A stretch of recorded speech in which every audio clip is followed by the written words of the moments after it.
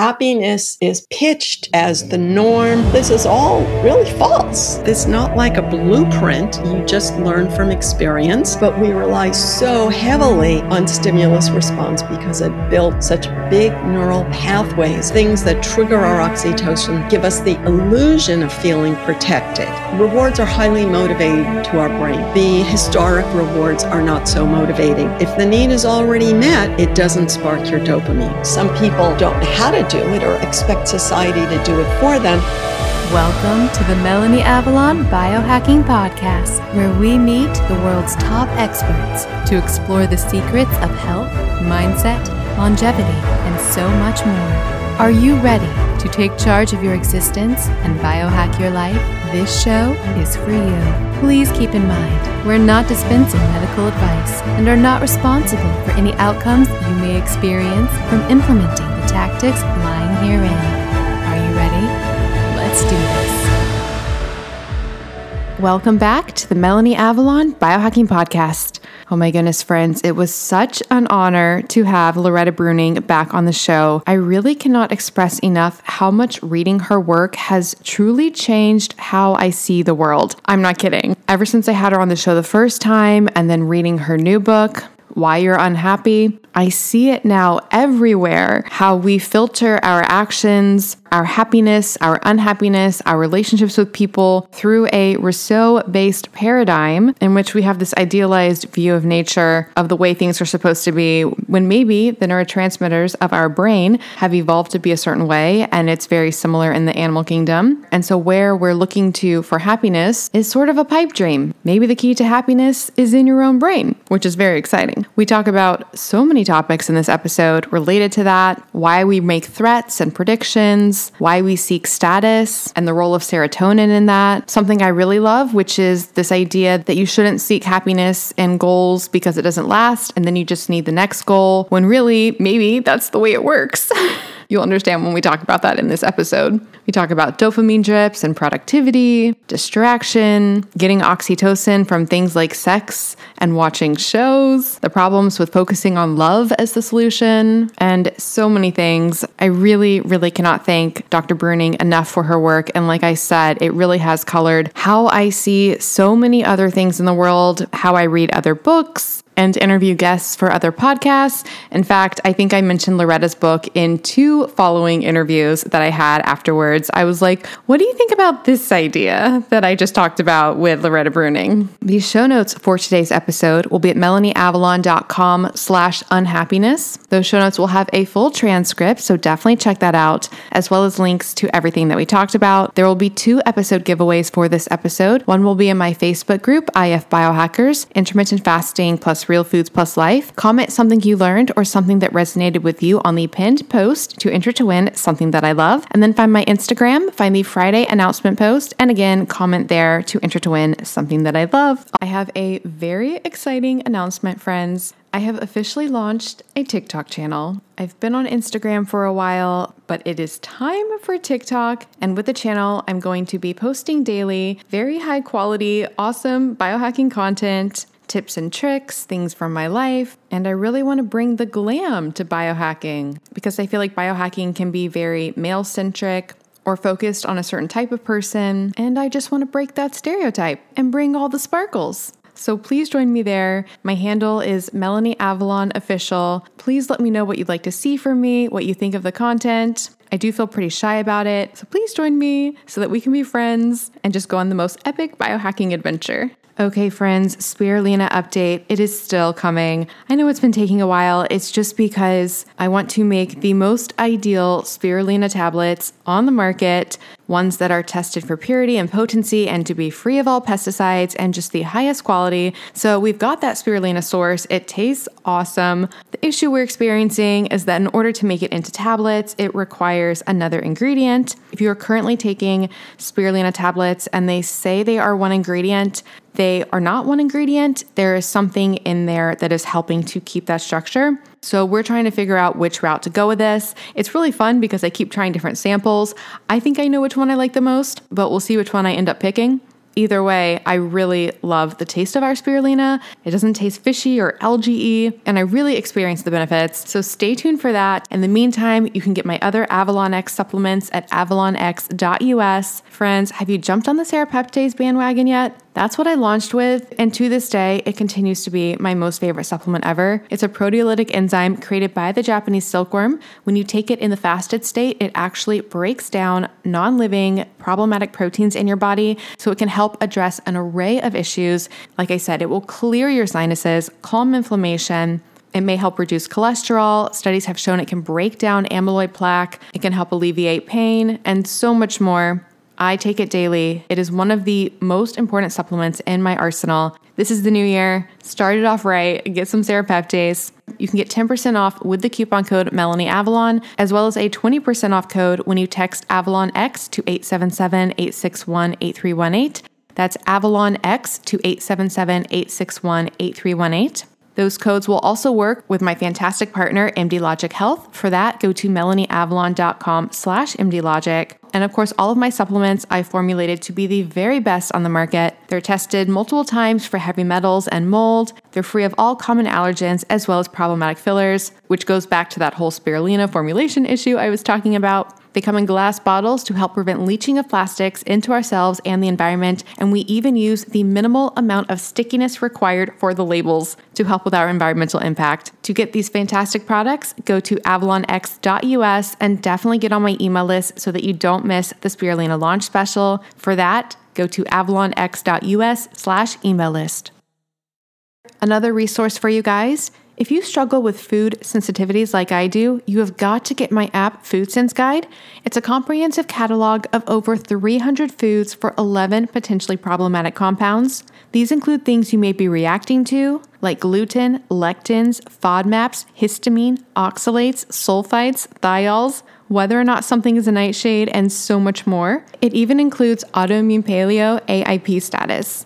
You can learn about the compounds, create your own list to share and print, and finally take charge of your food sensitivities. It is a top Apple app, often in the top 10 for the Apple food and drinks charts. And friends, get it now because I'm going to be updating it to a subscription basis soon. So you definitely want to get grandfathered in for life at one super low price. With the subscriptions, by the way, I'm going to be implementing some pretty cool features, so I need to do subscriptions to help support that. So like I said, get it now before we change to subscriptions. You can get it at melanieavalon.com/foodsenseguide.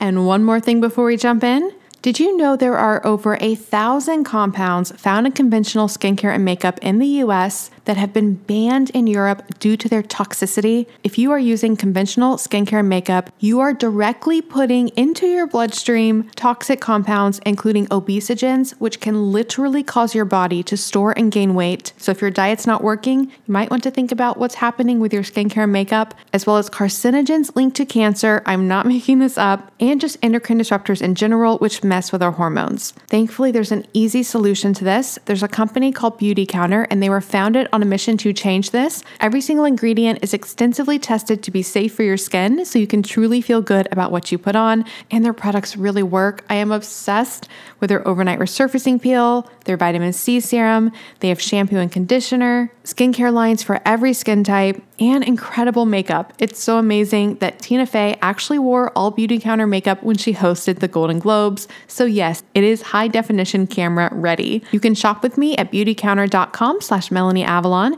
and use the coupon code CLEANFORALL20 to get 20% off site-wide. You can get the latest updates from me, specials, sales, samples, and so much more on my email list. That's at melanieavalon.com/cleanbeauty. And you can join me in my Facebook group, Clean Beauty and Safe Skincare with Melanie Avalon. People share product reviews and their experiences, and I do a giveaway every single week in that group as well. And lastly, if you're thinking of making clean beauty and safe skincare a part of your future, like I have, I definitely recommend becoming a Band of Beauty member. It's sort of like the Amazon Prime for clean beauty. You get 10% back in product credit, free shipping on qualifying orders, and a welcome gift that is worth way more than the price of the year-long membership. It is totally, completely worth it. And I'll put all this information in the show notes.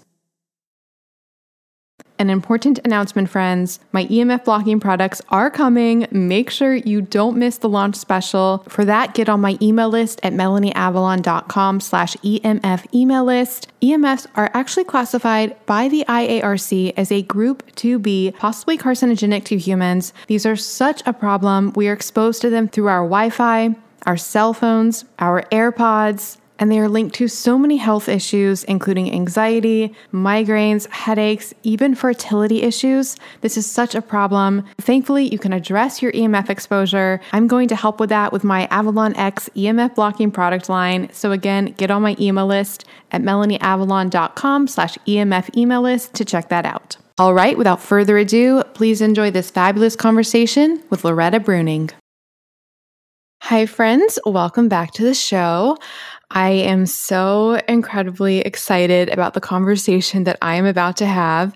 And actually, the timing of this conversation, we're recording this a little bit in advance, but the day that I'm recording this, we actually aired our best of recap for 2023. And I included in that Loretta Breuning, Ph.D., because she came on in 2023 for her past work, her books. That conversation was just so incredible, so amazing. I immediately knew it was going to be one of the best of recap features of 2023. And so now, what a way to start off 2024 to bring her back for her new book that I am so excited to talk about. So it is called Why You're Unhappy, Biology versus Politics. And I'm sure we will dive deep into what Loretta actually means by politics in that subtitle. But friends, I really mean this from the bottom of my heart. Reading this book and Loretta's prior work, this is her 8th book, which is just crazy.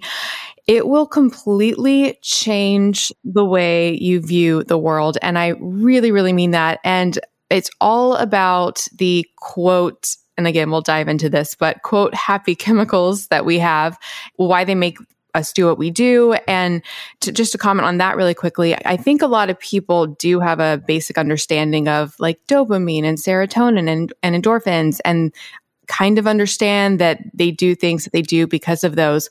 Loretta goes beyond that and kind of actually deconstructing the myths that we have surrounding all of that and how that has showed up in culture as so far as, our addictions and our views of status and our views of happiness and unhappiness and what's normal and what's not normal, and this potential myth that we live in society where we idealize nature and the animal kingdom, and maybe we're just meant to be unhappy or not. We'll talk about that.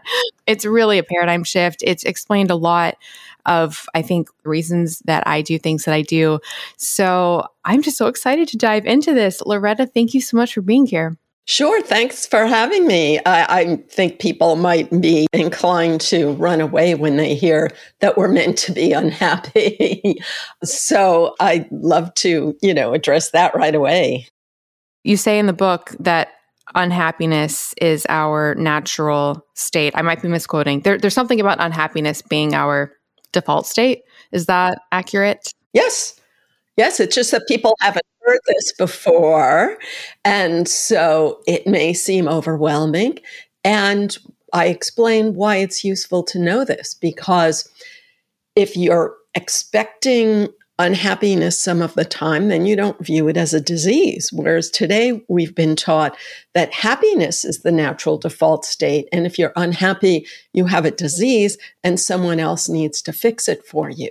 And in addition, when you go around expecting happiness all the time, it feels like something has gone tragically wrong with the world. But when you know that unhappiness is a natural state for the brain, then all the things in the world that frustrate you, you just know that you're creating that frustration inside you because your brain is just so darn good at creating frustration. This is so crazy. So to clarify, is unhappiness the default state, or is like neutral the default state? Oh, good question. A lot of it comes down to definitions, but I think unhappiness is the default state because our brain prioritizes threats, and that's how our ancestors survive. And what I'm proposing in the book is to make neutral your default state so that when you perceive something as a threat, that you can more easily shift into neutral. And shifting into neutral is a more valuable tool because if you think you have to shift into happy all the time, then you're going to probably overdo it with some unhealthy way shortcut to happiness. And you do make the example in the book that children are born crying. Like we're born into the world in a state of, I'm guessing, cortisol and unhappiness. Are there any children that come out in the neutral state or the happy state? Of course, there's a lot of mothers that would say that, but anyone who's been around an infant, you know how hard you're working constantly to cheer them up out of that negative state. So they really rush into crying the minute they have some extra energy left. So we've been taught that for a baby, for example, it's a need. If it has enough food, if its diapers are clean, then it won't cry, or if it's bored or needs love is the cliche. But really, they default quickly to crying, and we're constantly tap dancing to cheer them up. And over the years, every one of us is challenged to build this control mechanism to lift ourselves out of that rushing into crying state. And it's a big challenge. And to that point, so historically throughout culture, because like I talked about, the subtitle of your book is Biology versus Politics. And I guess we can define what you mean by politics. But how has this changed throughout eras as far as what we think should be normal or not with this happiness versus unhappiness state? And what do you mean by politics? That's a lot of questions. So what I'll start with, so what I mean by politics, and we all know this from daily life, you tell people what they want to hear in order to maintain your social alliances. So a social alliance must be understood from the animal perspective. Everything in my book is from the animal perspective, especially how the happy chemicals work is understood from the animal perspective. Now, in the animal world, social alliances help you survive. And sometimes the truth is not so pleasant. And if you tell people what they want to hear, then you're more likely to get their support. So when people tell you that happiness is the natural state, and I can give you the happiness that you're missing, how familiar does that sound? All of our institutions are promising us fast, easy happiness. And before you blame social media and advertising, what I focus on is the medical profession, the media, therapy, and academic psychology. They're all part of this idea that happiness is the norm and you have a disease and something is wrong when you're not happy. To that point, because it's funny because I'm always reading multiple books, prepping different people for the show. And it was really interesting getting ready for this show because at the same time I was reading two other books that were literally saying, not the entire thesis of the books, but parts of the books were literally saying, the complete opposite of what you're saying right now. So one of them was talking about our spiritual state that we need to get to, and basically this idea that there is this state of perfect, happiness, that like a high vibrational state that we naturally are, and that we should all, that we're trying to get to that and we should be at that. And then the other book is about perfectionism. And he actually ultimately ends up mostly ascribing it to society being the reason that we have perfectionism today and why it's a problem. So it's just been so interesting to see how counterintuitive your work seems to be in contradiction to most other things I'm reading. Not most, but a lot of them. It's true. Yeah, it's a challenge for me because I read these things and I just cringe and I think, oh, that's just not true.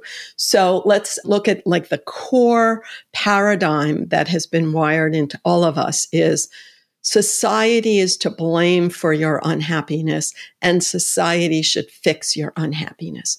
Now, where does that come from? And what I explain is Rousseau, almost 300 years ago, introduced this idea that happiness was the natural norm and unhappiness was caused by society. And that philosophy has just been accepted.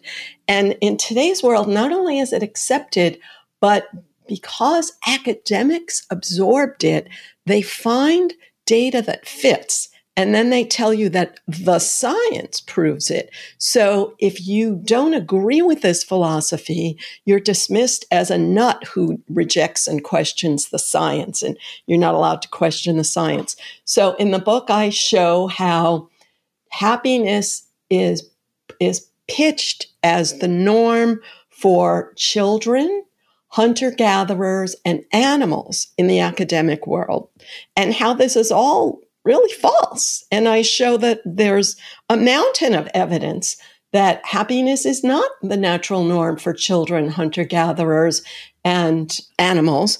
But if you say that in the academic world, it kills your career. So the information is just not available to us. And diving into those categories, so we talked about children a bit. With the animals, do they even register, though, the concept of happiness? Like, is that even a thing to them, or is it just stimuli response? Very good question. So you use the word concept, and concept is something that comes from the cortex, which humans have a gigantic cortex compared to animals. So animals don't conceptualize. When you say, is it just stimulus response? Well, like 90% of human life is just stimulus response. So we don't really need the just. So the bottom line is that we have this little bit of extra ability to conceptualize, to generalize, and to reconsider. But we rely so heavily on stimulus response because it built such big neural pathways in our childhood. And the electricity in your brain flows into the biggest pathways. That's simply how our brain works. If it's largely determined by our childhood and the narrative now, like in the present day, is contributing to our overall, even though we said that we're naturally unhappy, but our increased unhappiness, I guess it seems like there's a dichotomy between the role of your past and your childhood versus like the media now, the politics now, the culture now. So like, what's the bigger driving factor in our happiness, unhappiness experience? So when we're young, we have a lot of neuroplasticity. It's a chemical called myelin, which you could think of as like the paving material for the roads in your brain. So anything that you experienced repeatedly when you were young built a superhighway in your brain. And we want to use those superhighways because they're so efficient. So to get yourself to do anything that deviates from those superhighways is quite hard. That's what we all know. So you're saying, well, what if the culture tells you something over and over? Well, normally the culture is telling you things that sort of fit your early pathways because otherwise you're politically unpopular if you violate people's old pathways. So a simple example would be young people growing up with the idea that happiness is the norm and unhappiness is a disease. So young people are quite eager to believe that they have a disorder whenever they're unhappy. And then they're quite eager to hand over the keys to their brain to someone else and say, you fix me, rather than seeing their brain as something that's capable of learning skills to redirect from unhappiness to happiness.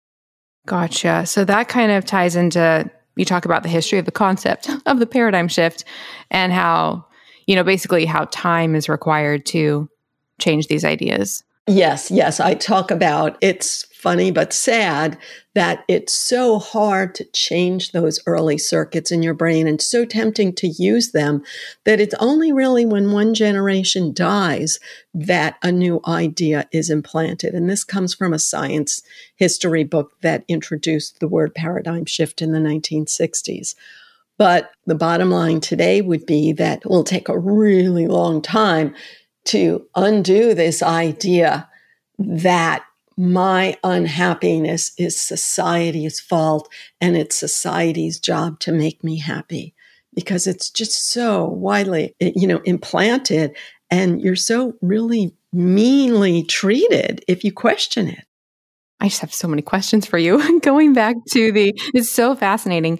Going back to the children, the hunter-gatherers, the animals, we talk a lot about like diet and the paleo diet and ancestral diet. So we talk a lot about hunter-gatherers, and we'll talk about their dietary history, their exercise history, but there's definitely this idea that they're like, they were happier and, like life was better then. Yeah. And easy. Life was easy. Yeah. And also these paleo diet related conversations always flow into the idea that it's society's fault that you have this health problem or this eating problem or this mood problem. That's always the conclusion of the story. And in my opinion, it's very disempowering and makes it even harder to commit to putting in the effort that it takes to rewire those old highways in your brain. Yeah, no, that's so true, because on the one hand, I do believe that, and I'm even like hesitant to say believe, but I do believe that the, overabundance of, processed food today and advertising and everything has made an environment where it's more likely we'll follow our happy chemicals into a path that leads to metabolic health issues. And still at the same time, I think everybody has personal agency. And like you talk about in the book, like people act like society made them eat the cookies. Like you share an example, I think, of, being in the workplace and like a coworker talking about how they, were made to eat the cookies. And you're like, you're not made, nobody made you. He actually used the sentence, these cookies that our society eats. So he's not acknowledging his own agency about eating the cookies, but society eats the cookies. Yeah, exactly. So interesting. Actually, I do, because I don't think you talked about this population in the book. I was just thinking through different populations that we've idealized in our head. And like the Native American population is very idealized in our culture. Are they happy? There's always these talks about they're connected to nature and... Yes, and not just Native American, but any other tribal people or foraging people are idealized. And if you say anything against them, you're racist. So I don't even dare say anything. You have to say that they're these ideal human beings and you're an evil person if you say anything against them. And if they do have any problems, such as addiction, etc., then their problems are always assumed to be society's fault. And any academic who finds data to fit that pattern is considered a superstar. And any academic who finds data that doesn't fit that pattern is shunned and will not have an academic career. So to clarify with the society's fault thing, is there a difference between society's fault versus society is the environmental factor that is the, quote, reason, or is, I guess, the factor that the brain's happy chemicals are responding to? Like, is it still playing a role? It's playing a role. Like I said in the book, the world will always surround you with cookies. There will always be temptations. So there are modern temptations, and then past generations had other temptations. The sad thing is, if you look at human history and animal history and hunter-gatherer history, is that people were at war almost all of the time. And today, despite what the impression you get in the news, most people are not at war. You can travel all over the world in perfect safety, whereas in the past, you couldn't leave your village because you'd be killed on the road.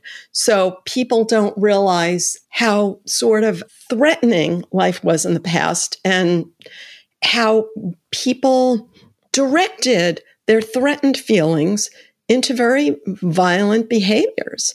And so in a way, eating cookies is not nearly as bad as like training for war as soon as you turn 12 years old and spending your whole life at war.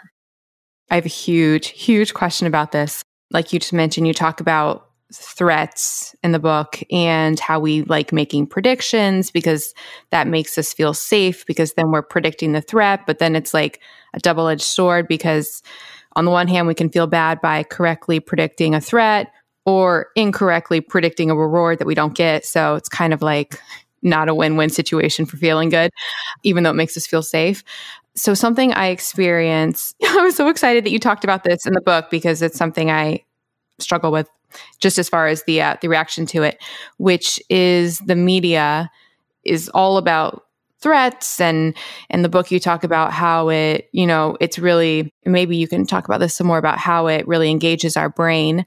But if you choose to not engage with the media, which is what I personally do. So like, I don't watch the news. Like I just don't. Hooray. Yay.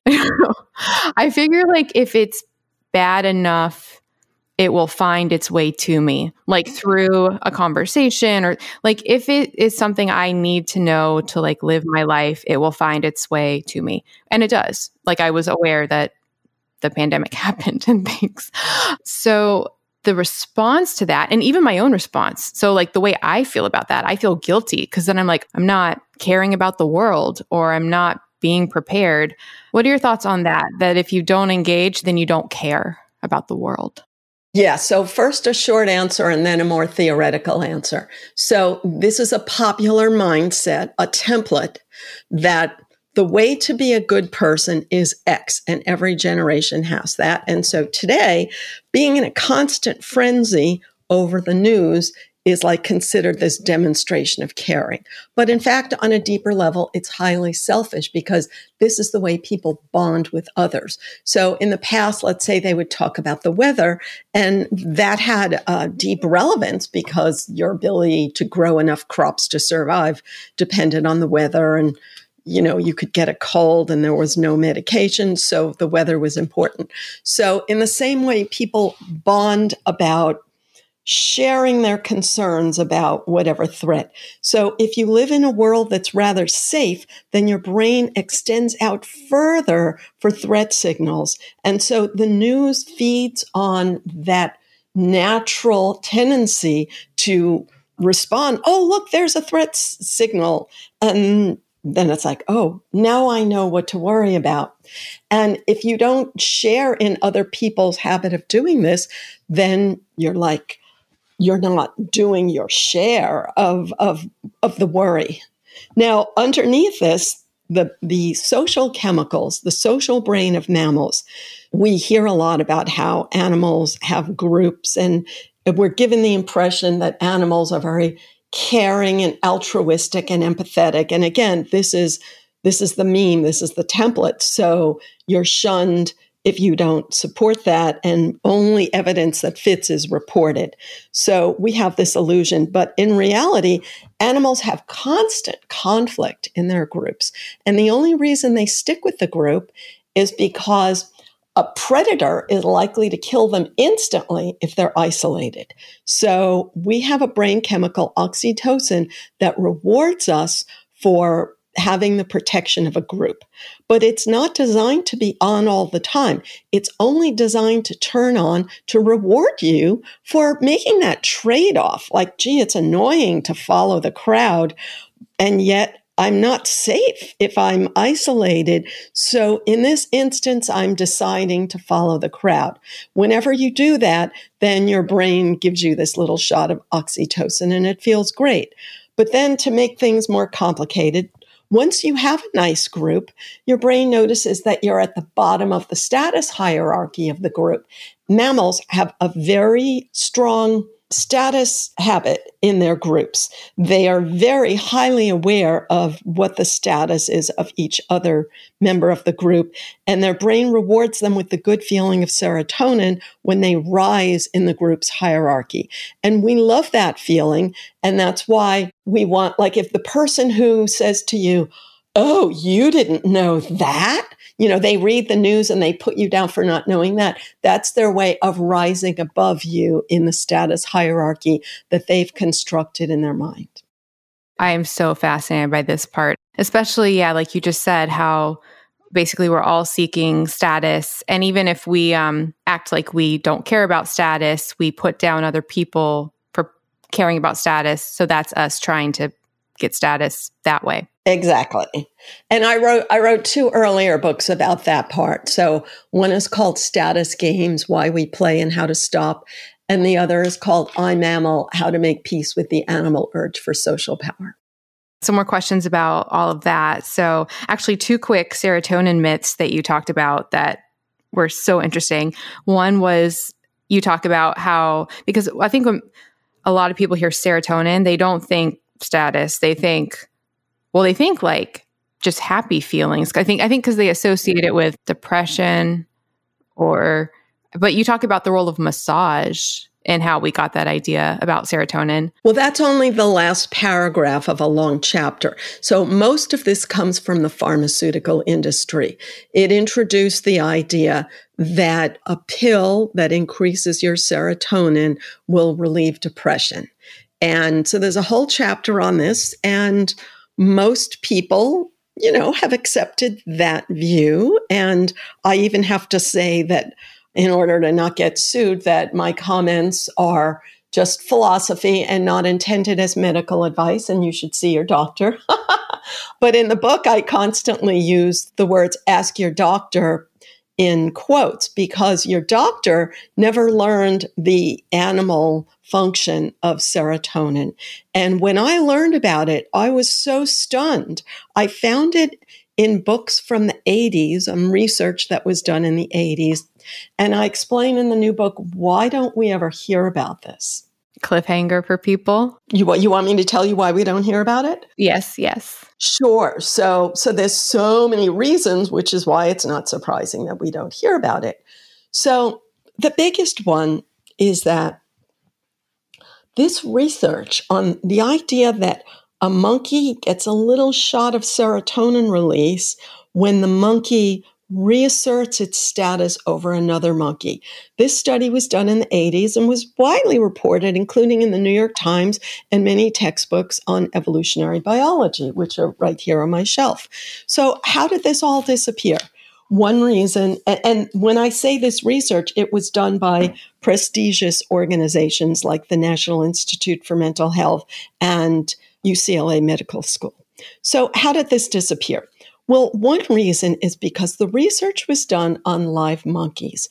And in the 2000s, there were terrorist attacks against academics who did research on live monkeys.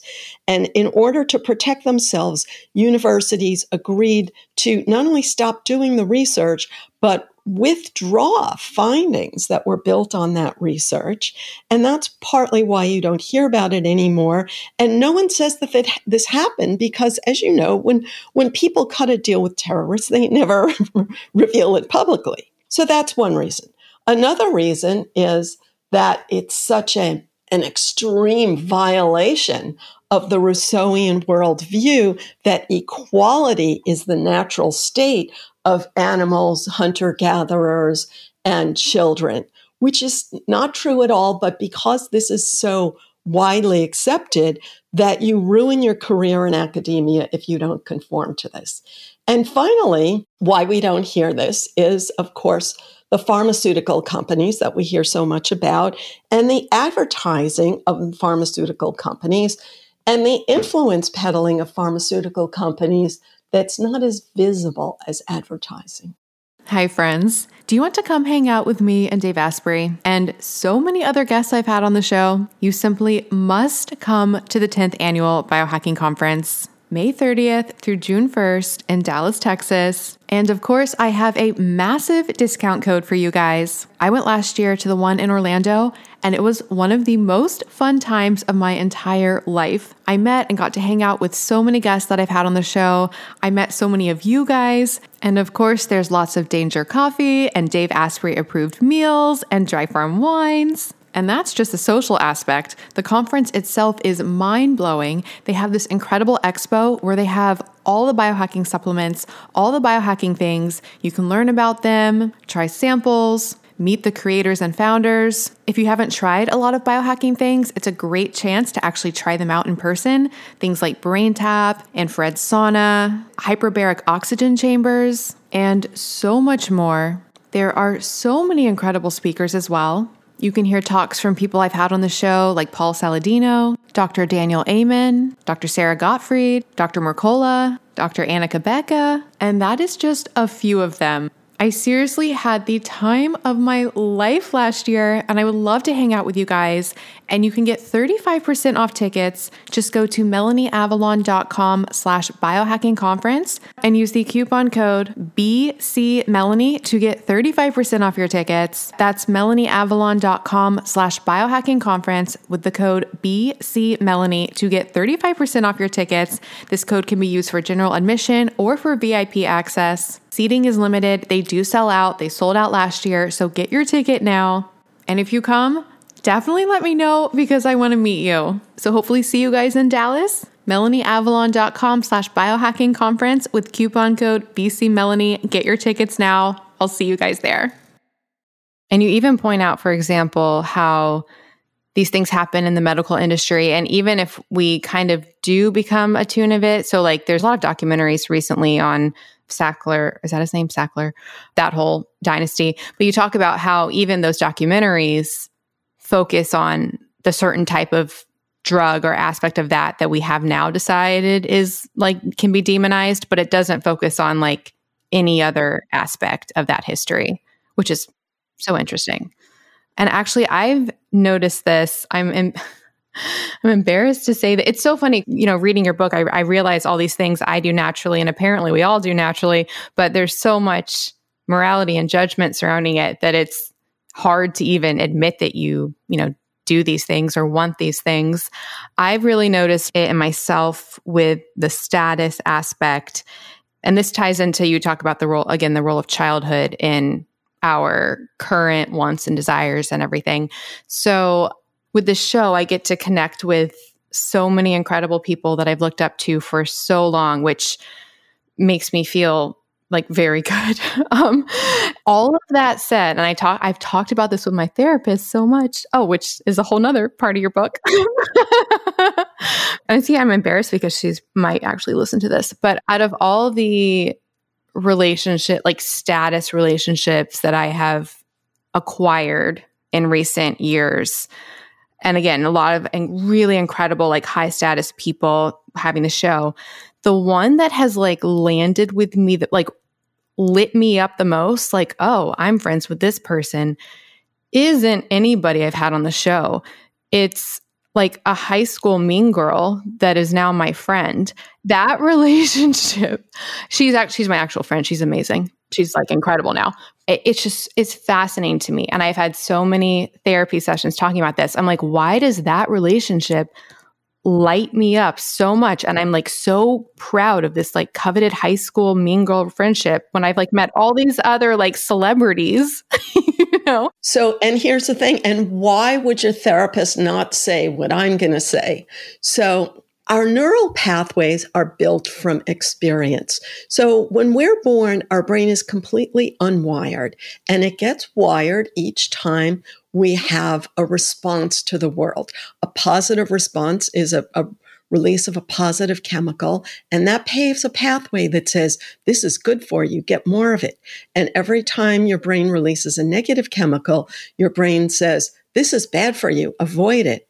So your early experience with that mean girl built a really big pathway because that triggered your threat chemical. And the reason for that is when we're young, we all have huge concerns about our social position, even though you deny it. And the reason I learned so vividly from watching David Attenborough's nature videos, and you can learn it from any introductory textbook on evolutionary biology. Biologists have this word called reproductive success. Now, none of us define success today by like how many babies can I have? But for most of human history, that's how people defined success, was how many babies you had. And in the animal world, how many copies of your genes that you make is what determines your genes. So our genes are inherited from people who are really good at making babies. So in high school is when your brain, puberty prepares your brain for looking at the world and saying, okay, what do I need to do to succeed in the reproduction game? And for some reason, that mean girl, like I bet she was succeeding and she was calling attention on your lack of success in the mating game. And that's what built a big pathway in your brain. So interesting. And so then why would you feel good about it today? So our brain is focused on promoting our own survival. Nobody goes around consciously saying, oh, yeah, I only care about my own survival. And we're told that this is a bad thing and we shouldn't think that way. But that's what stimulates the happy chemicals. So when you meet a need, get a resource, that stimulates your happy chemicals. But even more, if you prevent a threat, that triggers your happy chemicals even more, because in the state of nature, relieving a threat is what promoted survival. So once you define the mean girl as a threat, now your current ability to relieve that threat is a huge achievement.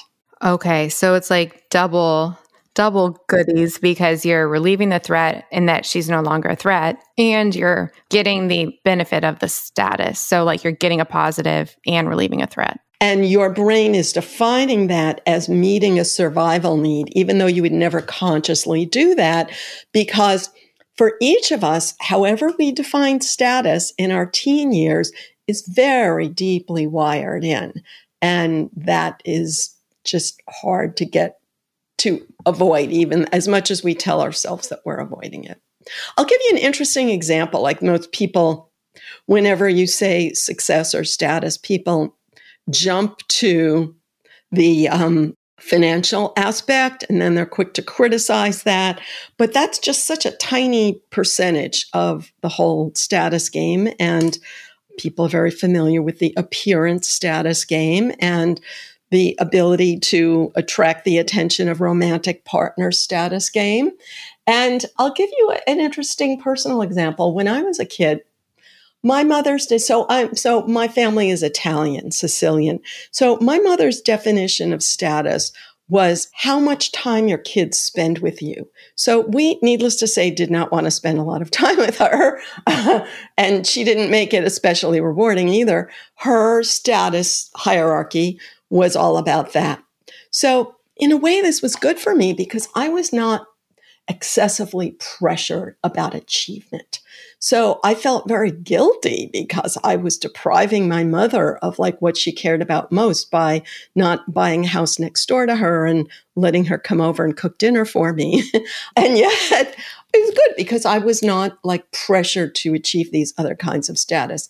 But now that I'm a grandmother, so here I have those very old pathways that like define status by how much time I spend with my grandchildren. Wow. It's like the love languages, how they manifest today. Yeah. But that book, Love Languages, it doesn't explain how they're learned. It makes you think that they're genetically imprinted. And this is what we've all been taught. And the reason for that is there's a lot of money for genetics research, but there's no money to go back into a 2-year-old's life experience and see how it correlates with their ups and downs today. But you can do it for yourself. And this is what I've done is like, if you politely chat with people, like when someone has a strong feeling, positive or negative, you ask them about their earliest experience with that feeling, and they'll have some amazing story that like this exact thing happened to them when they were young and they felt very strongly about it. And yet they will never admit that they're influenced by that. They will say, oh, but that's not why I feel so strongly about it today. If you're curious, because you mentioned that like what my therapist would say when I talk about these things, I've talked about that a lot. And then I've also talked about just in general how I can't even, it's even hard for me to say it right now. Yeah, I don't blame you. That's very personal. Just because how we ascribe the judgment around things. But basically I really, I love all my friends so much. And I really like having high achieving friends. It's important to me. I don't know. I want all my friends to be really high achieving. And so I talk about that a lot with my therapist. But her response is basically usually that's normal for me to want that, and that's fine. And there's nothing wrong with it. Which, would that be in line with what you're saying?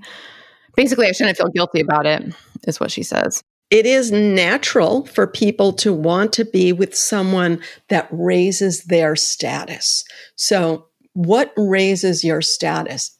So you've defined it one way and other people define it another way. Like someone else might define it as, I can hold my liquor better than you can, or I can go to a bar and buy a round for everybody, so you don't do that. So you could find somehow in your early experience that you learned, maybe in some way, either your parents rewarded you for having a high status friend, or that you observed your parents investing effort in getting high status friendships. Okay. So interesting. Going back to the tribe concept. So now, this is a multifaceted question. So the 4 happy chemicals you talk about in the book, 'cause I don't think we actually laid them out: dopamine, serotonin, endorphins, and oxytocin. So my 2-part question is, 1, do certain people it's ironic because these are making you feel good, but beyond the experience that chemical actually creates, do certain people like one more than the other? I've always said that I'm like a dopamine girl. That's what gets me going. But maybe that's, I don't know, is that accurate? Are some people serotonin people, and some people are endorphin people? Some people are oxytocin people? Sure. So the way I always explain it is we all need all of them, but in our early years, some of us learned good, healthy ways to spark one of them. And so whenever you want to be happy, you go toward that because you know of a healthy way to do that. The others, either you didn't learn a way to spark it reliably, or you learn an unhealthy way. Like I mentioned, going into a bar and buying a round for everybody would be an example of an unhealthy way to spark it. And yet it does spark it, and it does make you feel good. So now this idea of typologizing people to say, well, this person is this type and that person is that type. That's where we go naturally in our thoughts, because academics, in order to survive, they have to publish studies. They have to focus on things that are quantifiable. So dividing people into types is a simple way to quantify. And even in the media world, if you have a quiz that says, take this quiz to find out what type you are, that gets a lot of hits. But if you say, everybody is all the types, but maybe you feel good about your dopamine path and you feel less good about your serotonin path, or vice versa, then that's not going to draw as much support. So that was, I think, just the first part of your question. I'm not sure. But what I wanted to say about this, and the main point of the book, is I talk about the bad side of each of these chemicals, because we've been so indoctrinated now. A lot of people talk about these chemicals as if you should have them all the time and they're always on.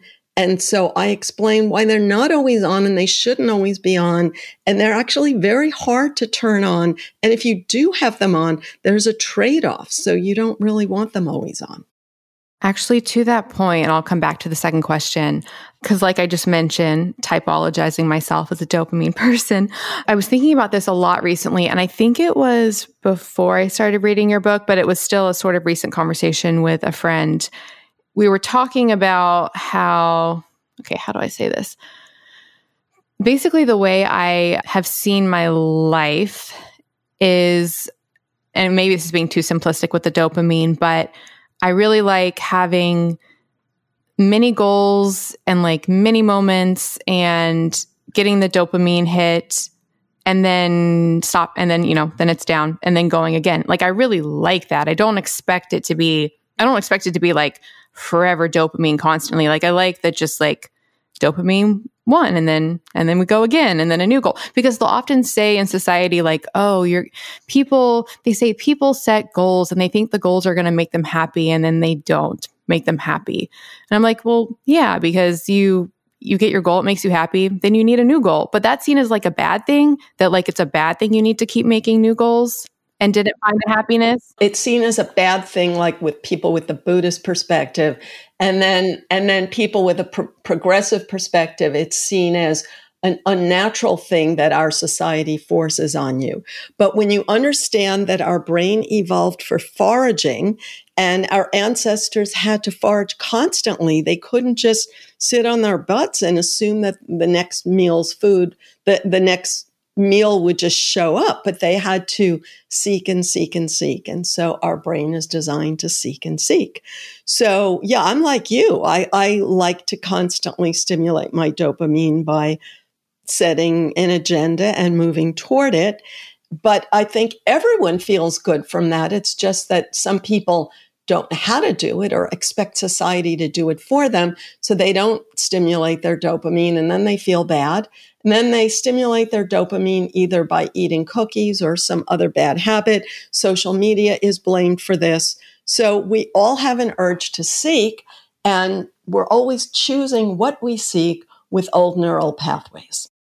I feel so, passionate about this because I guess I just see it so much where it's like, oh, you shouldn't seek happiness in the goals because then you're just going to need a new goal. And I'm like, yeah, it's great.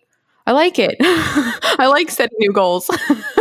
Yes, exactly. And the people who tell you you shouldn't do that, they may be depressed, and then they may be blaming our society for their depression and taking a pill.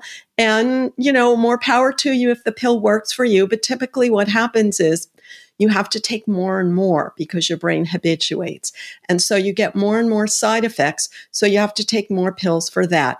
And then you just end up getting more and more side effects. And then if you go off it, you get even worse side effects. So people are not adequately informed about this. And they're not adequately informed about the alternative, which is to accept that your happy chemicals are not designed to be on all the time, but you can learn the skill of sparking them. Gotcha. Okay. I love it. Yeah. And the specific conversation that happened with my friend was I had because I'll often talk about like magical moments in life. Like I love having quote magical moments. And so I was talking about this quote magical moment I had and how I wanted it again. It involved another person, like romantically.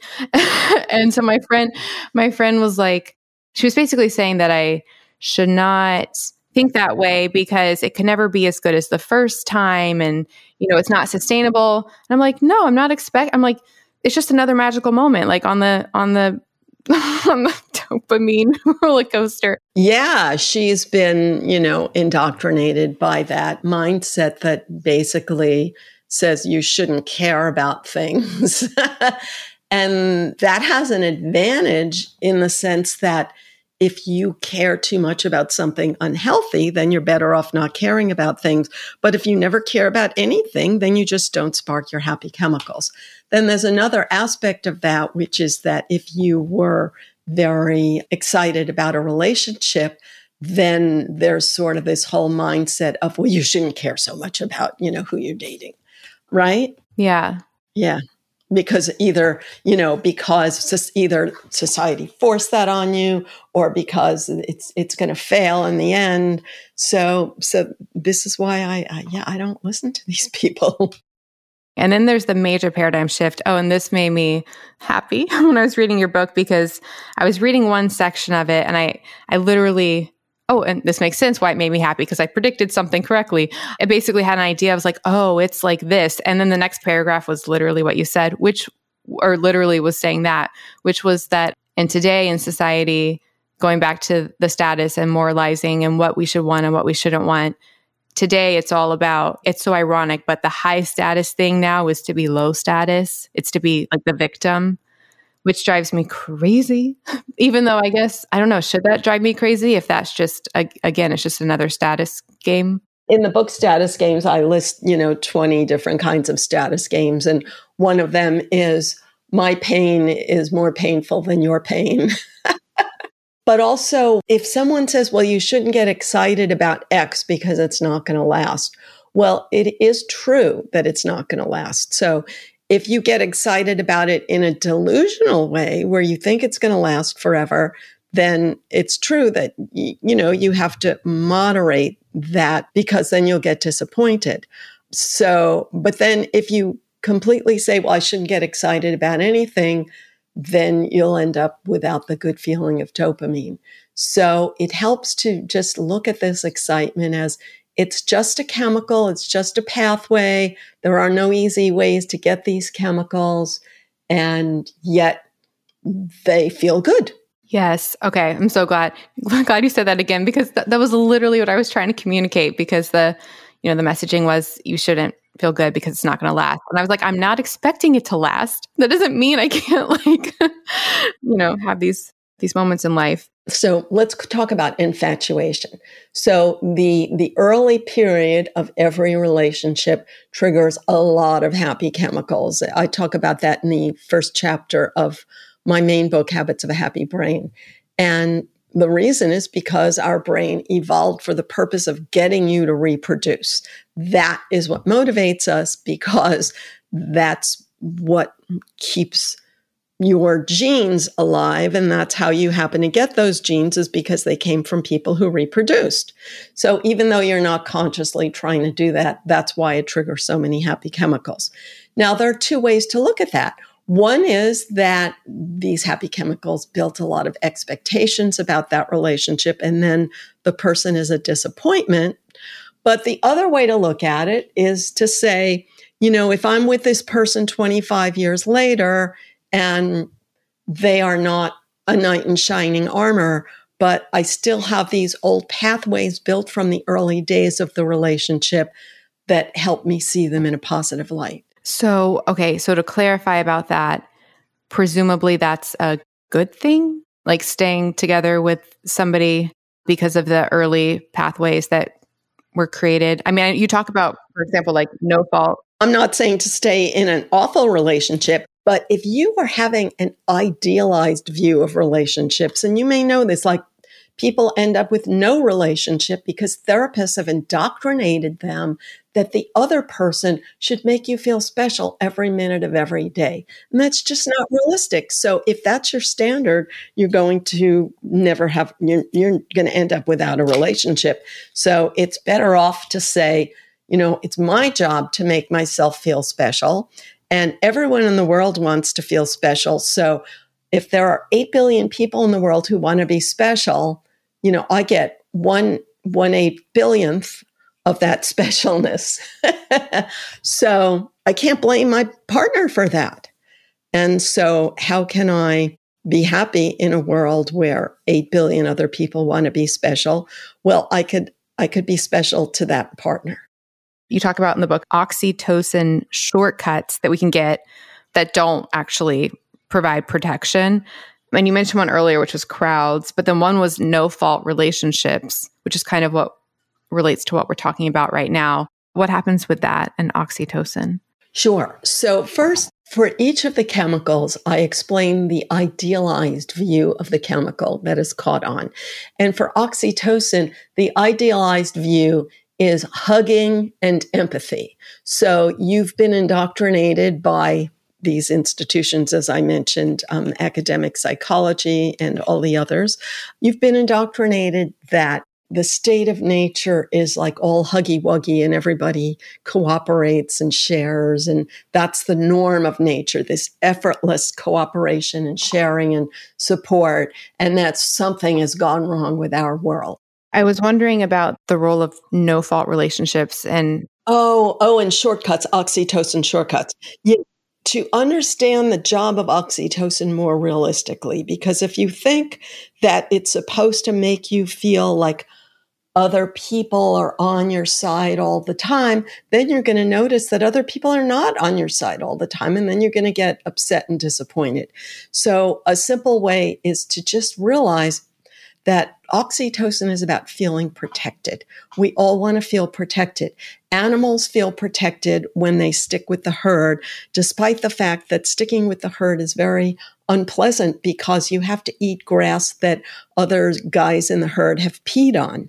So they would rather spread out, but they stick with the herd because a predator will eat them otherwise. So in our lives today, we don't want to say, oh, yeah, really, I want you to protect me. I want people to protect me. But that's really what we're looking for. So we can't always get it because we're adults. We're born wanting protection, but then as we grow through childhood, we have to let go of that protection. And we may think it's tragic and unfair, but you can't go through life having the protection you had then.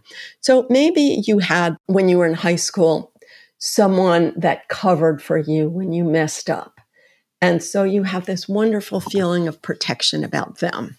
And so that's like a big neural pathway that, that person sparks your oxytocin and you think, oh, they're going to have my back. So we want someone to have our back. But in adult life, you can't always steal their homework or, they're always going to call your boss and tell you you're sick when you have a hangover. It's just not realistic. So that's why we look for oxytocin shortcuts, which are things that trigger our oxytocin and give us the illusion of feeling protected. And a simple example that I use is being in a big crowd. Like if you go to a stadium and there's, 20,000 people and they all care a lot about whatever it is there, if it's a sports game or an entertainer or a politician. And consciously, you don't think that they're going to be there for you tomorrow morning. But in that moment, you feel like a mammal with the protection of a huge herd. So I have a whole lot of examples of oxytocin shortcuts. No-fault relationships is in the past, it was very hard to get divorced. When you married someone, it was for life. And many people would not really like that today, and they would find it difficult. And yet, when you get together with someone today, they could break up with you at any time for any reason. And if you're married, they could take half your stuff.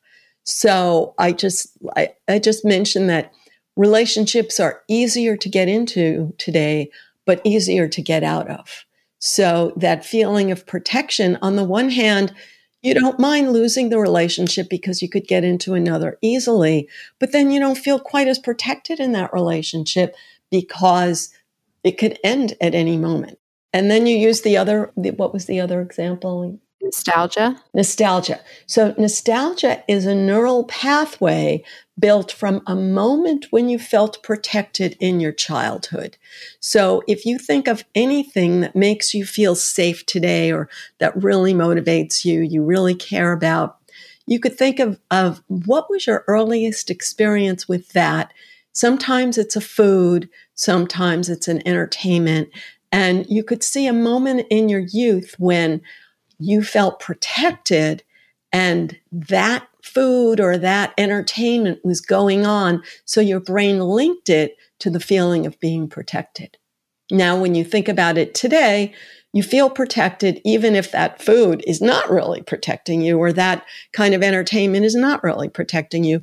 It's just a pathway to your oxytocin. I have an example of that is so obvious to me. Thunderstorms for me make me feel really safe. And it's because I remember being a little kid in bed inside, protected from the thunderstorm outside.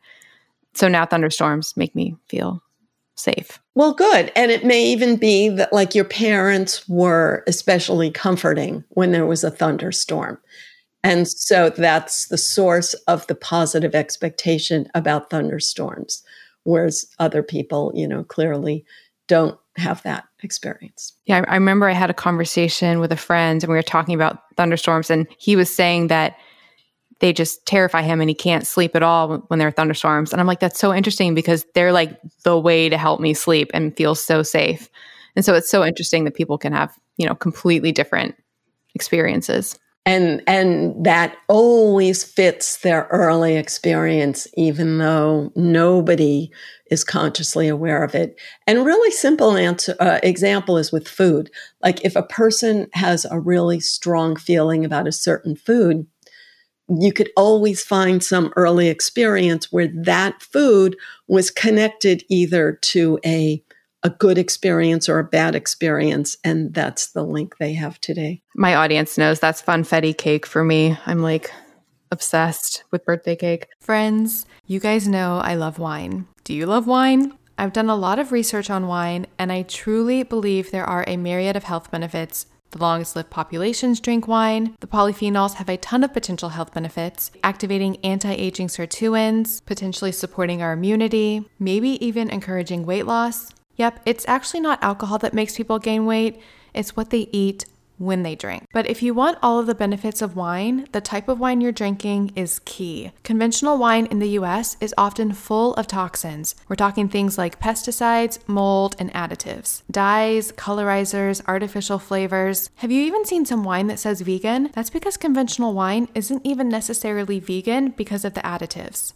I am obsessed with a company called Dry Farm Wines. They're not a wine producer, but rather a wine investigator. They go all throughout Europe and they find the wineries practicing organic practices, and then they test those wines to make sure the wines are, wait for it, low alcohol, low sugar, free of toxins, free of mold, and truly supportive of your health. I'm obsessed with Dry Farm Wines. One of the most fun things for me as a wine lover is you get mixed boxes of wine, and it introduces you to varietals from all over the world. The wines taste amazing, and you can say goodbye to hangovers. If you think you can't drink wine, you've got to try Dry Farm Wines. I am obsessed. You can get a bottle for a penny. Yes, a penny. Just go to dryfarmwines.com/MelanieAvalon and use the coupon code MelanieAvalon to claim your penny bottle. That's dryfarmwines.com/MelanieAvalon.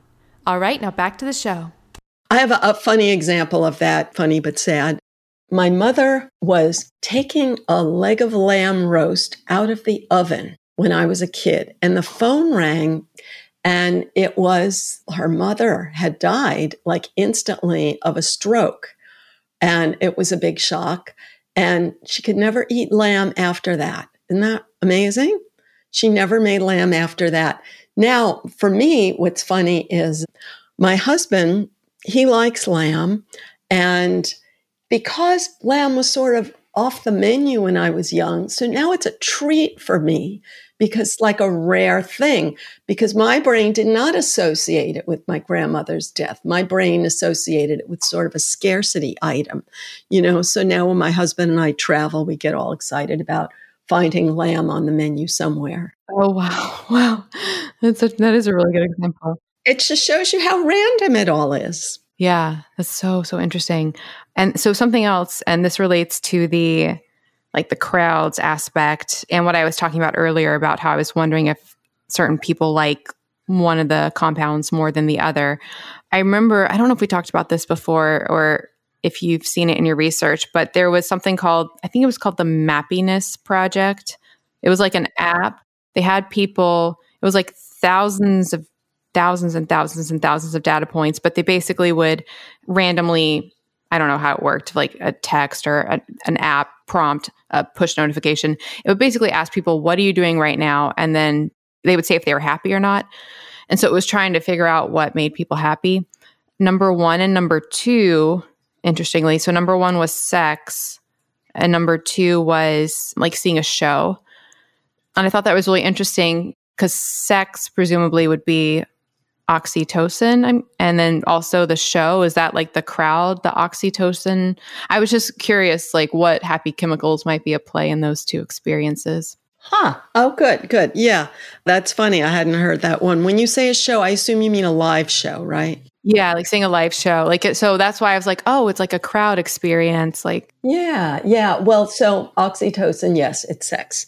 I mean, sex is oxytocin, said that wrong. A show. Well, so there's a few things about a show. One of them is the scarcity value, that you don't go to a show very often. So in a way, it's like when our hunter-gatherer ancestors found a food that was only available once a year and it really had nutrients that were scarce, and they got very excited. So our brain is designed to get excited about scarcity. So if you don't go to a show very often, it's rather expensive. So use a lot of money. That's part of the scarcity thing. But almost always when you go to a show, you have the tickets in advance. So you've been looking forward to this. So that's a big dopamine thing, that anything you're looking forward to. So yeah, I forgot to say before, the scarcity value is all dopamine. So that's part of it, is like, I've been planning for days or weeks. Maybe we had to get a babysitter. We had to find a parking spot. And we got here, and here we are, and here's this scarce experience, and it'll be over in 2 hours. So that's part of it. So then another part of it is, yes, it's the oxytocin of you're with this big group of people who went through the same thing as you and had the same priorities as you, as that show meant enough to them to make that effort to get there. So you assume it feels like protection, because it's like, oh, here's all these people that share my sense of priorities. And then what is the content of the show? Either it's designed to make you laugh, or if it's music that stimulates dopamine. But a big thing here is what I call distraction. Now, distraction usually has a negative connotation, but while you're watching the show, you are not thinking about how the earth is going to end, next year. And you're not thinking about who's mad at you and whether you're going to be able to pay your bills. So you stop triggering your own threat chemicals because you have something else to process. And there's the serotonin status, especially because I always get like front row tickets. And so I probably am feeding my serotonin status with that aspect. Yes. Or even if you get back row tickets, you're like, wow, isn't it cool that I acted in time to get these tickets? So you're very proud of yourself for having gotten the tickets. Well, it's just so interesting. I mean, looking back, because I love going to shows and they make me feel so good. And now it just provides so much context for why that is, especially like when I went to the Taylor Swift concert, the feelings of, like the crowd with the oxytocin and feeling protected and like bonded. Like we talk about in the book, it's like you get to bond with an entire tribe with minimal commitment. Like you don't even know these people. Yeah, exactly. And then I do emphasize, though, that that's an illusion, of course, because then if you do need support in some aspect of your life, those people are not going to be there for you. Yeah. I've thought about this a lot when I'm at like a show or something, how I would like trust somebody to, like if I needed to like go to the bathroom, I would feel totally fine being like, can you watch my stuff? But if I was like on the outside, I wouldn't trust that person wouldn't take my stuff. But it's like, because now we're like in this thing together, now I can automatically trust them for no reason. Yes. So as far as actually making changes with all of this, rewiring our brain. So in the book, you go through all the different ones. Well, I guess we should clarify that with endorphins, you do point out that that's not something that we should be seeking. Would you like to comment on that? Sure. So endorphin is the body's natural opioid, and it creates a good feeling that masks pain, and it's only released when you're in real physical pain. So people who want to stimulate endorphin, they inflict pain on themselves to get that temporary distracting good feeling. And it's very unhealthy to do things to yourself that stimulate pain. And it's not what our body is designed for. It's not what endorphin is designed for. And the reason people do it is because they're not aware of how the other chemicals work.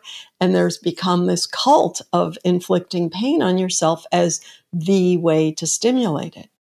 Is endorphins why humans like spicy tastes? In some cultures, that is the way to get it. In our culture, exercising to the point of pain is a more familiar way of getting it. Like I mentioned earlier, I think people do have a basic idea of these chemicals. So a lot of people think that the reason they like exercise is the endorphins, like the end. But you talk about how exercise is actually stimulating all of the different chemicals. Yeah, so exercise stimulates dopamine because people tend to set goals for their exercise, and then they perceive success at reaching those goals, and that stimulates their dopamine. And the dopamine pathway is the anticipation of rewards. So you start to believe in yourself, like, I set the goal of running a mile and I achieved it. So now not only am I going to go for another goal, but I have more belief in my ability to reach goals and to feel good about it. So that's the dopamine aspect. Now, the serotonin aspect, of course, is I'm healthier than you are. And the oxytocin part of it is like you feel bonded with people who share your exercise regimen. So interesting. And actually, that reminded me, because you deconstruct dopamine studies that potentially were misleading. And one of them was one that I had read in another book that I did an episode on, and it intensely went through this study. And you mentioned it, which was there's a whole narrative that dopamine is about wanting but not liking, or like not enjoying. So is that not accurate, or like what are the issues with that perspective? So this is part of a bigger concept, but this idea of wanting but not liking comes from initial rat studies. And I explain that whenever something fits the paradigm, that all it takes is one study for it to end up in the textbook, and every single freshman is taught this. And then if there are other studies, they don't get covered, or even a person who does the other study doesn't get tenure, doesn't get grant money, and you never hear about it, period. So you only hear this idea that dopamine motivates wanting but not liking. So why does that fit the paradigm? Because from the academic perspective, they want to think of humans in this Rousseauian way where nobody cares about resources, nobody is motivated to seek resources, because life is supposed to be effortless, where you just pick coconut off trees and the fish jump into your lap.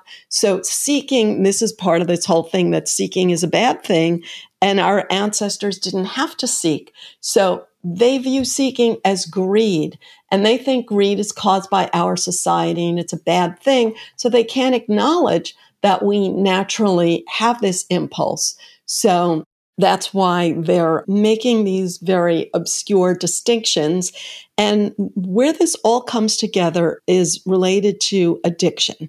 So when a person is an addict, they are focusing so much of their energy on seeking whatever they're addicted to. Now, normally when you seek something, if it makes you feel good, then you seek more. But when you're an addict, like, you sort of end up feeling bad by this thing you're doing. So why do you keep seeking it? Because the positive expectation, this is going to feel good, is such a huge pathway that you continue to want more of it, even though it's bad for you. So the wanting versus liking, they're not really acknowledging this thing that you, quote, want. You want it because of a huge pathway built in your past. It's a dopamine pathway that says this is going to feel really good. And many people can find their own personal example of that, where you really want something and you say, this is going to feel really good.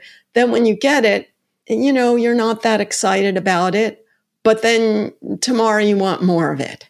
So partly you're not that excited because your brain habituates. That's a natural, normal thing. So then you want more and more. So this is a natural thing, but academics want to tell you that addiction is not your fault. It's society's fault. And that addicts have been unfairly treated and unfairly blamed.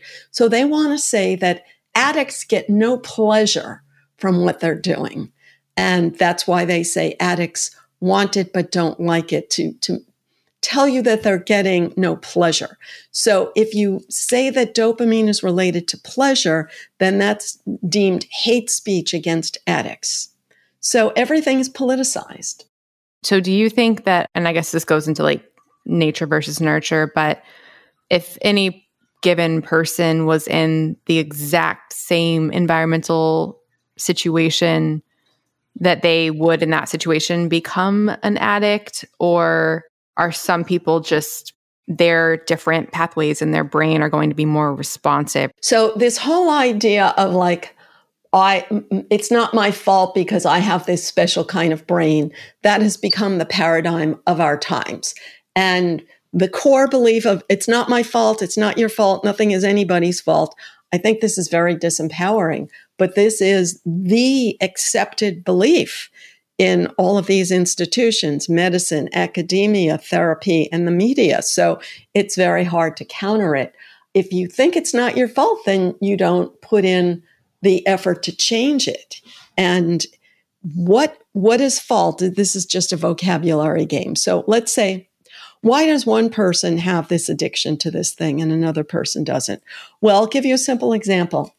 People who love candy, it's just so clear. Like if you talk to them, there was some time when they were young that their parent gave them candy and it was associated with meeting a need in a big way. So one example could be like, there was nobody home and nobody put food on the table and candy is what they had. Or it could be that you failed a test and your mother gave you a hug and gave you some candy.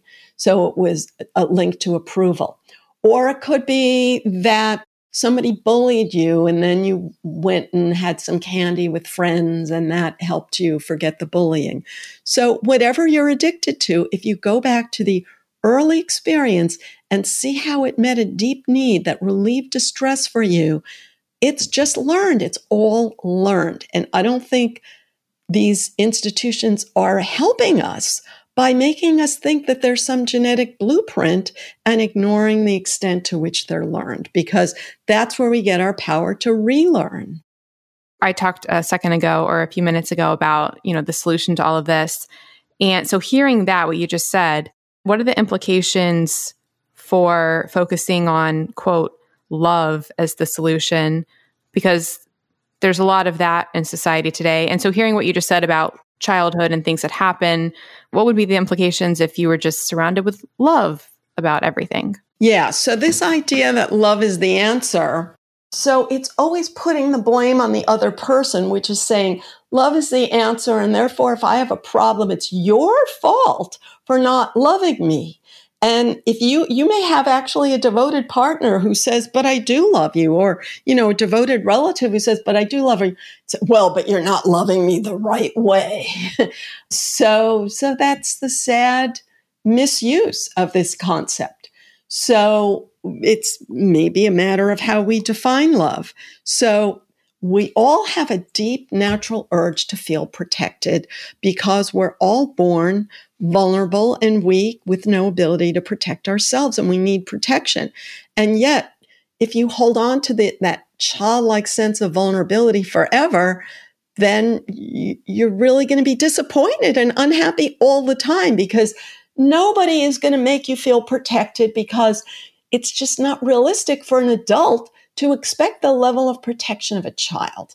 And so what politics has done is feeding on this and having all these people who were given unrealistic expectations and said, it's society's fault that you don't feel loved. In a proper society, you'd feel loved and protected. Vote for me and I'll make you feel safe.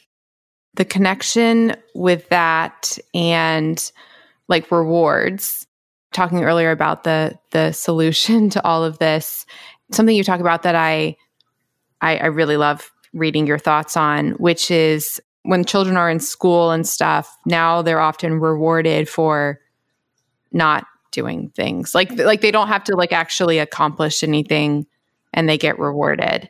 So what is the role of rewards in actually making change? How should we approach rewards? Sure. In the state of nature, rewards were very scarce and people were desperate to find water. Maybe they were desperate to find calories, or maybe they were desperate to find protein, even if they had enough calories. Rewards are highly motivating to our brain. But in the modern world, we have unlimited water and we have enough food.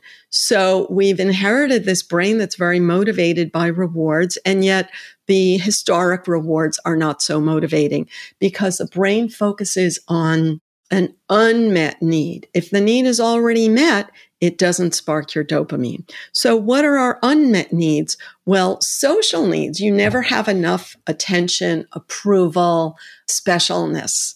So that's why ways to get that are highly sought after. Now, for a child, let's say you have a homework assignment and one child works very hard on it and another child just spends 2 minutes and does something very sloppy. So if they both get the same formal approval from the teacher, whatever that may be, then the child who doesn't make any effort learns that you get approval without making any effort, so why should I make any effort? And it's really sad because then later in life, they don't learn how to get effort through taking small but difficult steps. And so they just do that 2-minute no effort homework. And then if the reward doesn't come in adult life, they feel wronged. Like, what went wrong? Must be your fault. Must be society's fault.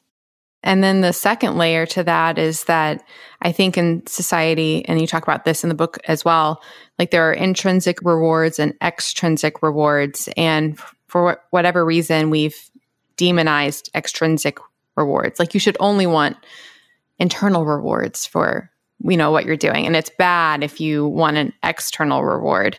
Is that accurate though? Yeah. And you also asked me, what is the role of rewards? So what I say is that the brain is highly motivated by rewards. And if you just say that rewards are bad, then you lose this huge mechanism for motivating yourself.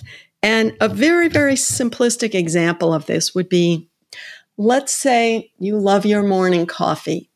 Let's say you have some difficult thing that you have to do in your life. So if you decide that I'm going to do that thing before I have my coffee, then you'll be very motivated to do it because you want the coffee. So not only is there nothing wrong with using rewards in that way, but that's where our power comes from. If we go through life giving ourselves rewards for no reason, like I'll just have a coffee for no reason, then the coffee's done in 5 minutes and all you want is another coffee. So the quote unquote studies that are pointed to focus on this, they talk about, and people have heard this all different ways, that intrinsic rewards are bad and extrinsic rewards are, I said it opposite. And you all know the example of a bad extrinsic reward is money, fast cars, expensive designer purses. And in my life, for every one person I know, every time one person lusts for an expensive item, I hear like 99 attacks on people who lust for expensive items. So attacking those people, I think, has become the reward. And whether it's intrinsic or extrinsic, in my opinion, it's learned. And so if you have learned to motivate yourself with unhealthy rewards, whatever they may be, then your goal is to rewire yourself so that you can motivate yourself with healthy rewards. This resonated with me so much. And now I'm just wondering why in my past I became like this. But I'm fairly certain that this is sort of how I structure my life. Like I just set up my day, and I notice it now even more now that I've read your book, but with like just small little dopamine drips of rewards. Like all my work I do, it's just lots of little mini goals and lots of little reward drips that I'm looking forward to for like each thing. It works very well. Do you have any idea how you learned that? That's what I'm trying to think now, because I notice it so much. Like even last night, I was doing it because I was like prepping something. So I would do it in like 10-minute drips, and I would give myself another task that really, really enjoyed doing that was rewarding in itself. And I would alternate them. So I would like do 10 minutes of this, and then I get to do the other task that I really enjoy, but they're all like productive. So it all works. Yeah, that's great. That's fabulous. So I'm wondering, like, if you can think of examples in your adolescence. Did you do that then? Hi, friends. An incredible fasting aid is coffee. Yes, I am all about the coffee. I am a huge fan of its health benefits, as well as how it can support your fast and really help with energy and fat burning. And I have a big announcement. The brand of coffee that I have been drinking for an entire decade now, I am no longer drinking. There's some drama, there's some science, and I'm about to tell you how to get a discount on my new favorite coffee. So I've been drinking the coffee formerly known as Dave Asprey's Bulletproof Coffee for literally a decade. I do not drink it now, so this is not a Bulletproof Coffee commercial, but I started drinking it because I so trusted Dave and his obsession in creating mold-free coffee, because moldy coffee beans is a huge problem, and a lot of people can get health issues, brain fog, and crash after coffee because of the mold contamination.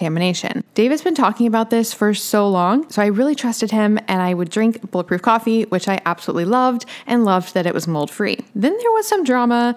Dave sort of got kicked out of Bulletproof. He might be going back. There's a lot of stuff going on with that. Follow him on Instagram if you want to learn more about that. He even talked about it at the recent biohacking conference. But in any case, drama aside, he can no longer speak to Bulletproof Coffee as to whether or not it is mold-free, and he ended up making a coffee even better than Bulletproof Coffee, and it is called Danger Coffee. And friends, I love it. It's the first coffee that is not only mold-free, but actually can help you re-mineralize. Yep, that's right. Danger Coffee contains a patent-pending formula that actually re-mineralizes your body with more than 50 trace minerals, nutrients, and electrolytes. On top of that, it is super clean. I know people like to see organic labels. Friends, I have learned so much about the certification industry, and honestly, the best of the best is finding people that you trust who do extensive testing and third-party certification. That's what I do with my Avalon X supplements, and that's what Dave does with Danger Coffee. So with Danger Coffee, they use a process that far exceeds government and industry standards,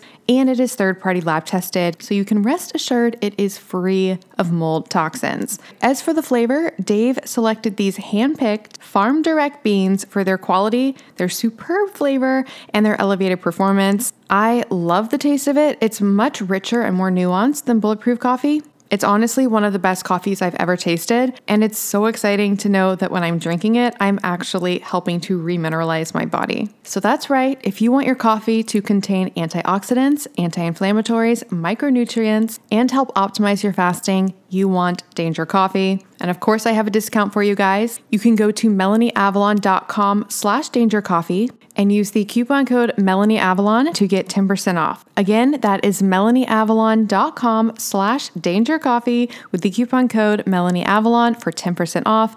This is my favorite coffee. Like I said, it takes some really good coffee and convincing biohacking health reasons to break me from my 10-year decade Bulletproof Coffee habit. But sometimes you just gotta upgrade. And by the way, this would make epic presents for people. This can just become your go-to present. Not only will people love it, but you'll be helping their health as well. Everybody wins. melanieavalon.com/dangercoffee with the coupon code dangercoffee. I've always been the person that was like doing all the things and like overachieving and so I definitely got rewarded from like my school and my parents by verbally. And my love language now is definitely words of affirmation. But I was always told like that's a good thing and you're a good student. And I don't know like the actual beginning, like when was the first time I did that? Well, we should mention for the first time for a lot of people, we have something called mirror neurons where we mirror the people around us. So you may have had a parent that had the skill of dividing a difficult task into small chunks and rewarding themselves in between in healthy ways. I'm going to have to think about this a lot. So yeah, so reading your book, I was like, this is what I do. Oh, great. Good. Yeah, I even use the example, if you're going to watch a movie on Netflix, you could watch it in 20-minute chunks and you do some difficult task. Then you go watch for 20 minutes and go back to your difficult task. And it works on so many levels. One is the obvious, that you're really motivated to get the task done so you could go back to the movie. But another one is the positive expectation of the fun of the movie bleeds over and merges into this general loop of, I feel good about taking action. And it actually builds a pathway where you feel good about taking action. And actually, to that point, and this is really resonating with me, because that's definitely the way I feel. It's the way I approach life. I really like being productive, but then you're told that that's not good because then you're a workaholic, or then you're burnout. You're going to get burnout. Yeah. Yes. So then there's that whole layer to it. Yeah, I know what you're saying, because you know what? I went to yoga for 10 years, and the big topic of conversation was always stress and how to use yoga to overcome your stress. But they ended up focusing so much on stress that I quit, because I was just so tired of being in this subculture that was like, oh, everybody's stressed. Our culture is so stressful, blah, blah, blah.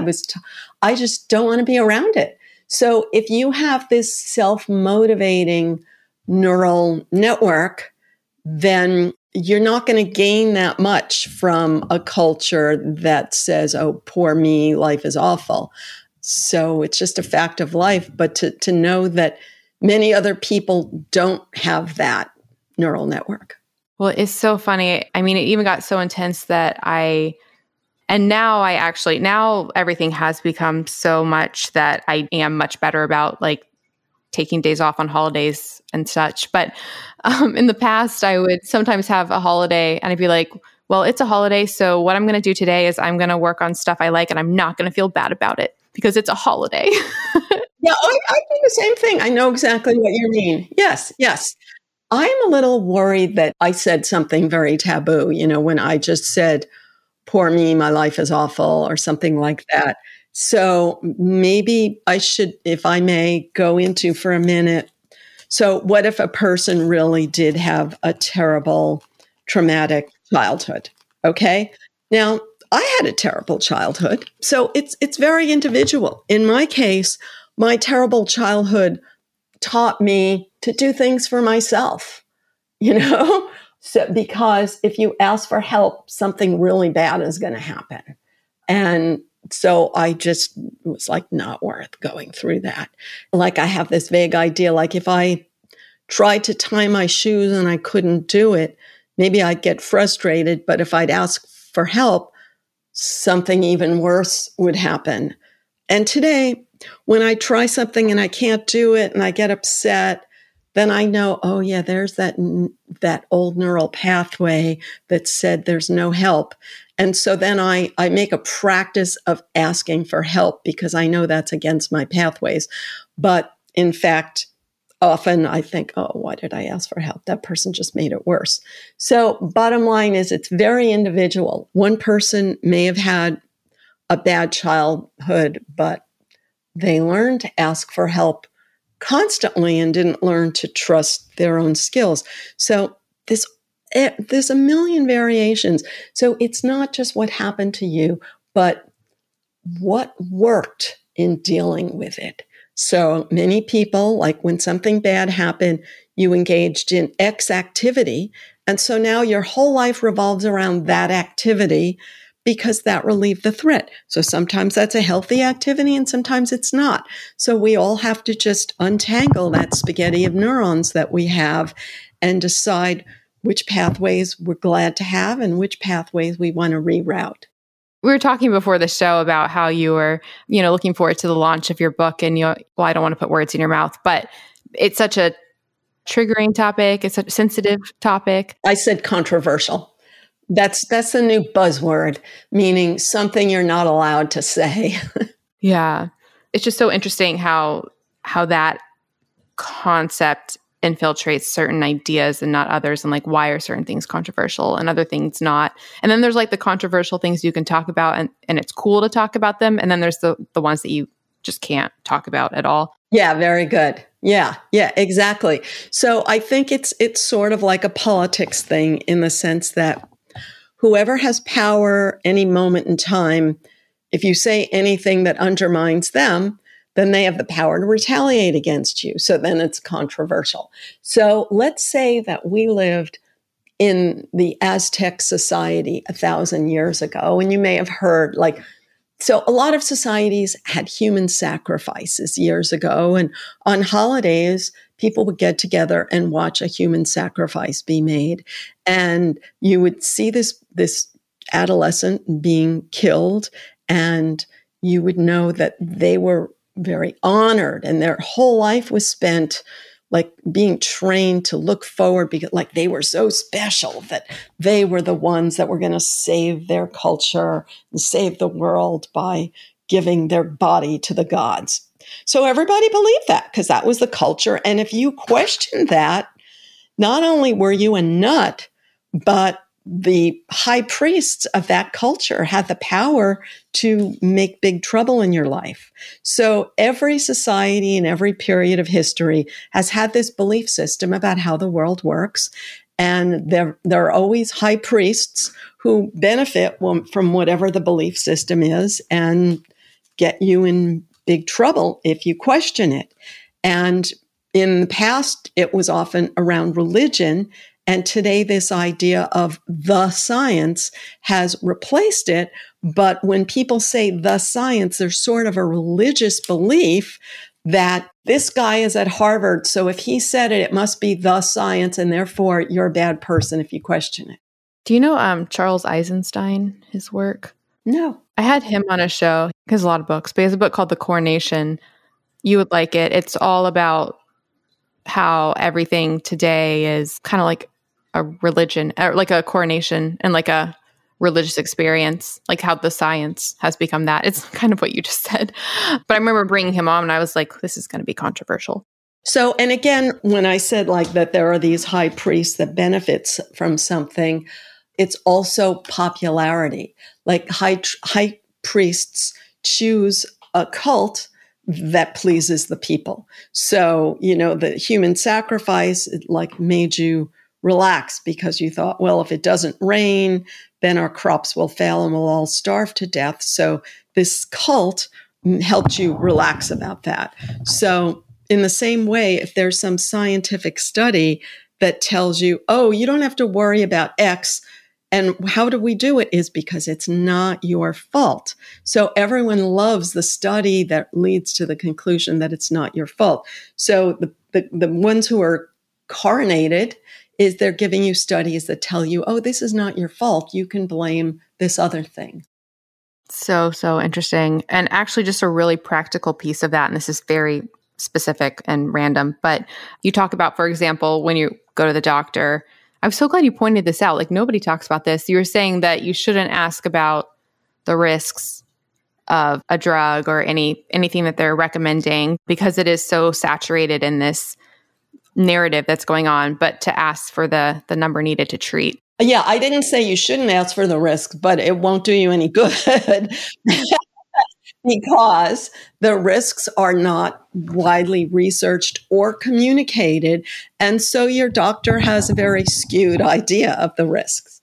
Now, there are, of course, other people who are hyper alarmists. So it's really hard to know what the truth is. But I said that there are little ways that you can access some idea. And one example was this thing called number needed to treat, which is something that doctors do learn. And I use the example, if the number needed to treat is 10, that means that 10 people must be treated with this drug in order for one person to benefit.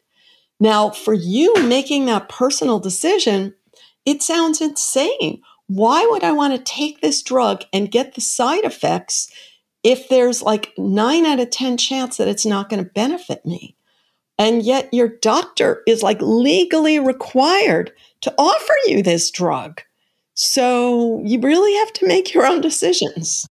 2 quick comments about that. One, it's often even way higher than 10. It'll be 300. I want to look up, I think the NNT for, let me just see really quickly. I could be wrong what statins is. Yeah, I was thinking of statins exactly.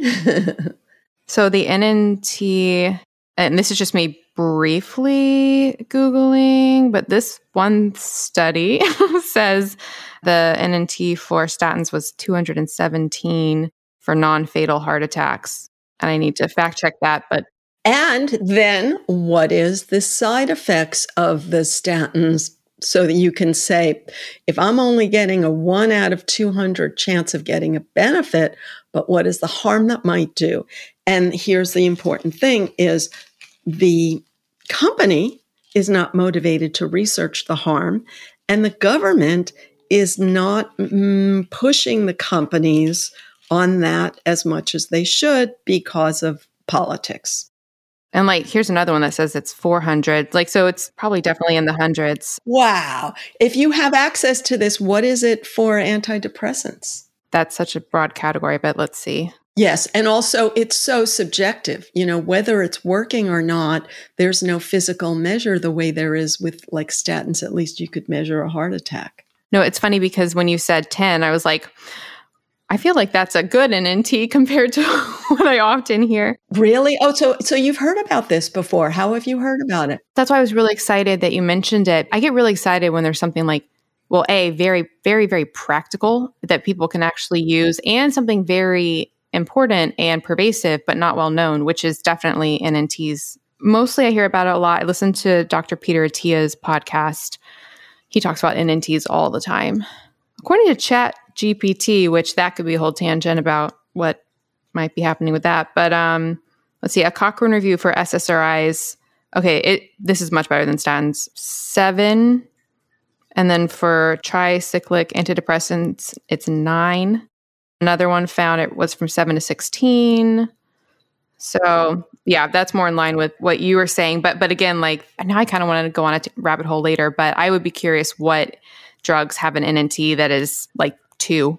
One really last quick, and I want to be respectful of your time, but one last quick mind-blowing thing that I loved in your book was you talked about how, going back to what we were talking about with the animal kingdom and how we have all these ideas about the way it actually is in the animal kingdom. But then you talk about how we model a lot of our behavior or our thoughts about animals off of pets, and how like a little dog barking at a large dog would not happen in like the real world in nature.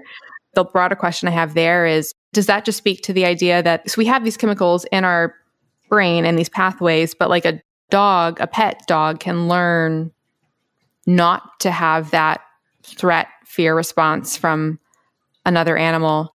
Yeah, that's a different way to look at it. Yeah, but that's failing to learn a healthy fear, right? Like that would be like the equivalent of if you're a child and you're allowed to run into the street and you don't get run over because you have like bodyguards stopping the traffic, that's like the equivalent of that. But then do you really want to go through life thinking it's safe to just run into the street? In the pet world, if a little poodle barks at a big dog, the big dog cannot attack the little poodle. So then the little poodle fails to learn that they're being aggressive, that their barking is an unsafe behavior. It's so interesting. It's just so interesting because it's like so much stuff happening in our world that we just have no idea. Like nobody's going to look at a little dog barking at a larger dog and be like, oh, wow, that's an example of how, like, how different threat and happy chemicals are interacting and how our conditioning and how we were raised is affecting how that manifests. Yeah. So the main thing is just with everything that our neural pathways are built from experience, that our emotional chemicals are the paving on our neural pathways effectively. So anything good or anything bad that happened to you when you were young, that built your pathways. And so it's not like a blueprint. You just learn from experience. And we have a lot of overlaps because we have similar experiences, but then we have a lot of uniquenesses because we had different experiences. I love it. I love it. Very last question, I promise. Is it normal for our mind to wander? Oh, okay. Yeah, good question. Good question. So there's 2 different answers. So one would be what I talk about, hunting versus gathering. So when you're hunting, you're going to just look at that one thing you're hunting and not look at anything else. But gathering is, I'm going to take in everything around me because there may be something good that I didn't know was there.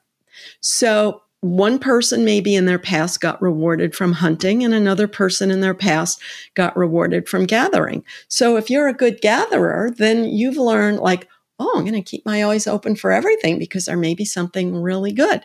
So that's the valuable, healthy side of not being overly focused on one thing. But then there's the unhealthy side, which is this. Let's say something bad is going on in my life, and I have this habit of thinking about that bad thing all the time. And then how do I get myself to not think about it? So people learn different ways. One person has alcohol, another person plays video games, but another person daydreams. So your brain may have learned that daydreaming makes the predator go away, because once you daydream, you stop thinking about the predator. So your brain thinks, oh, this worked. This is an effective technique. So some people, because you talk about it in the section on mindfulness and meditation, are some people just not meant to meditate? Or like it's not beneficial for them? Yeah. So I talk about this current culture where mindfulness and meditation are represented as the solution to everything.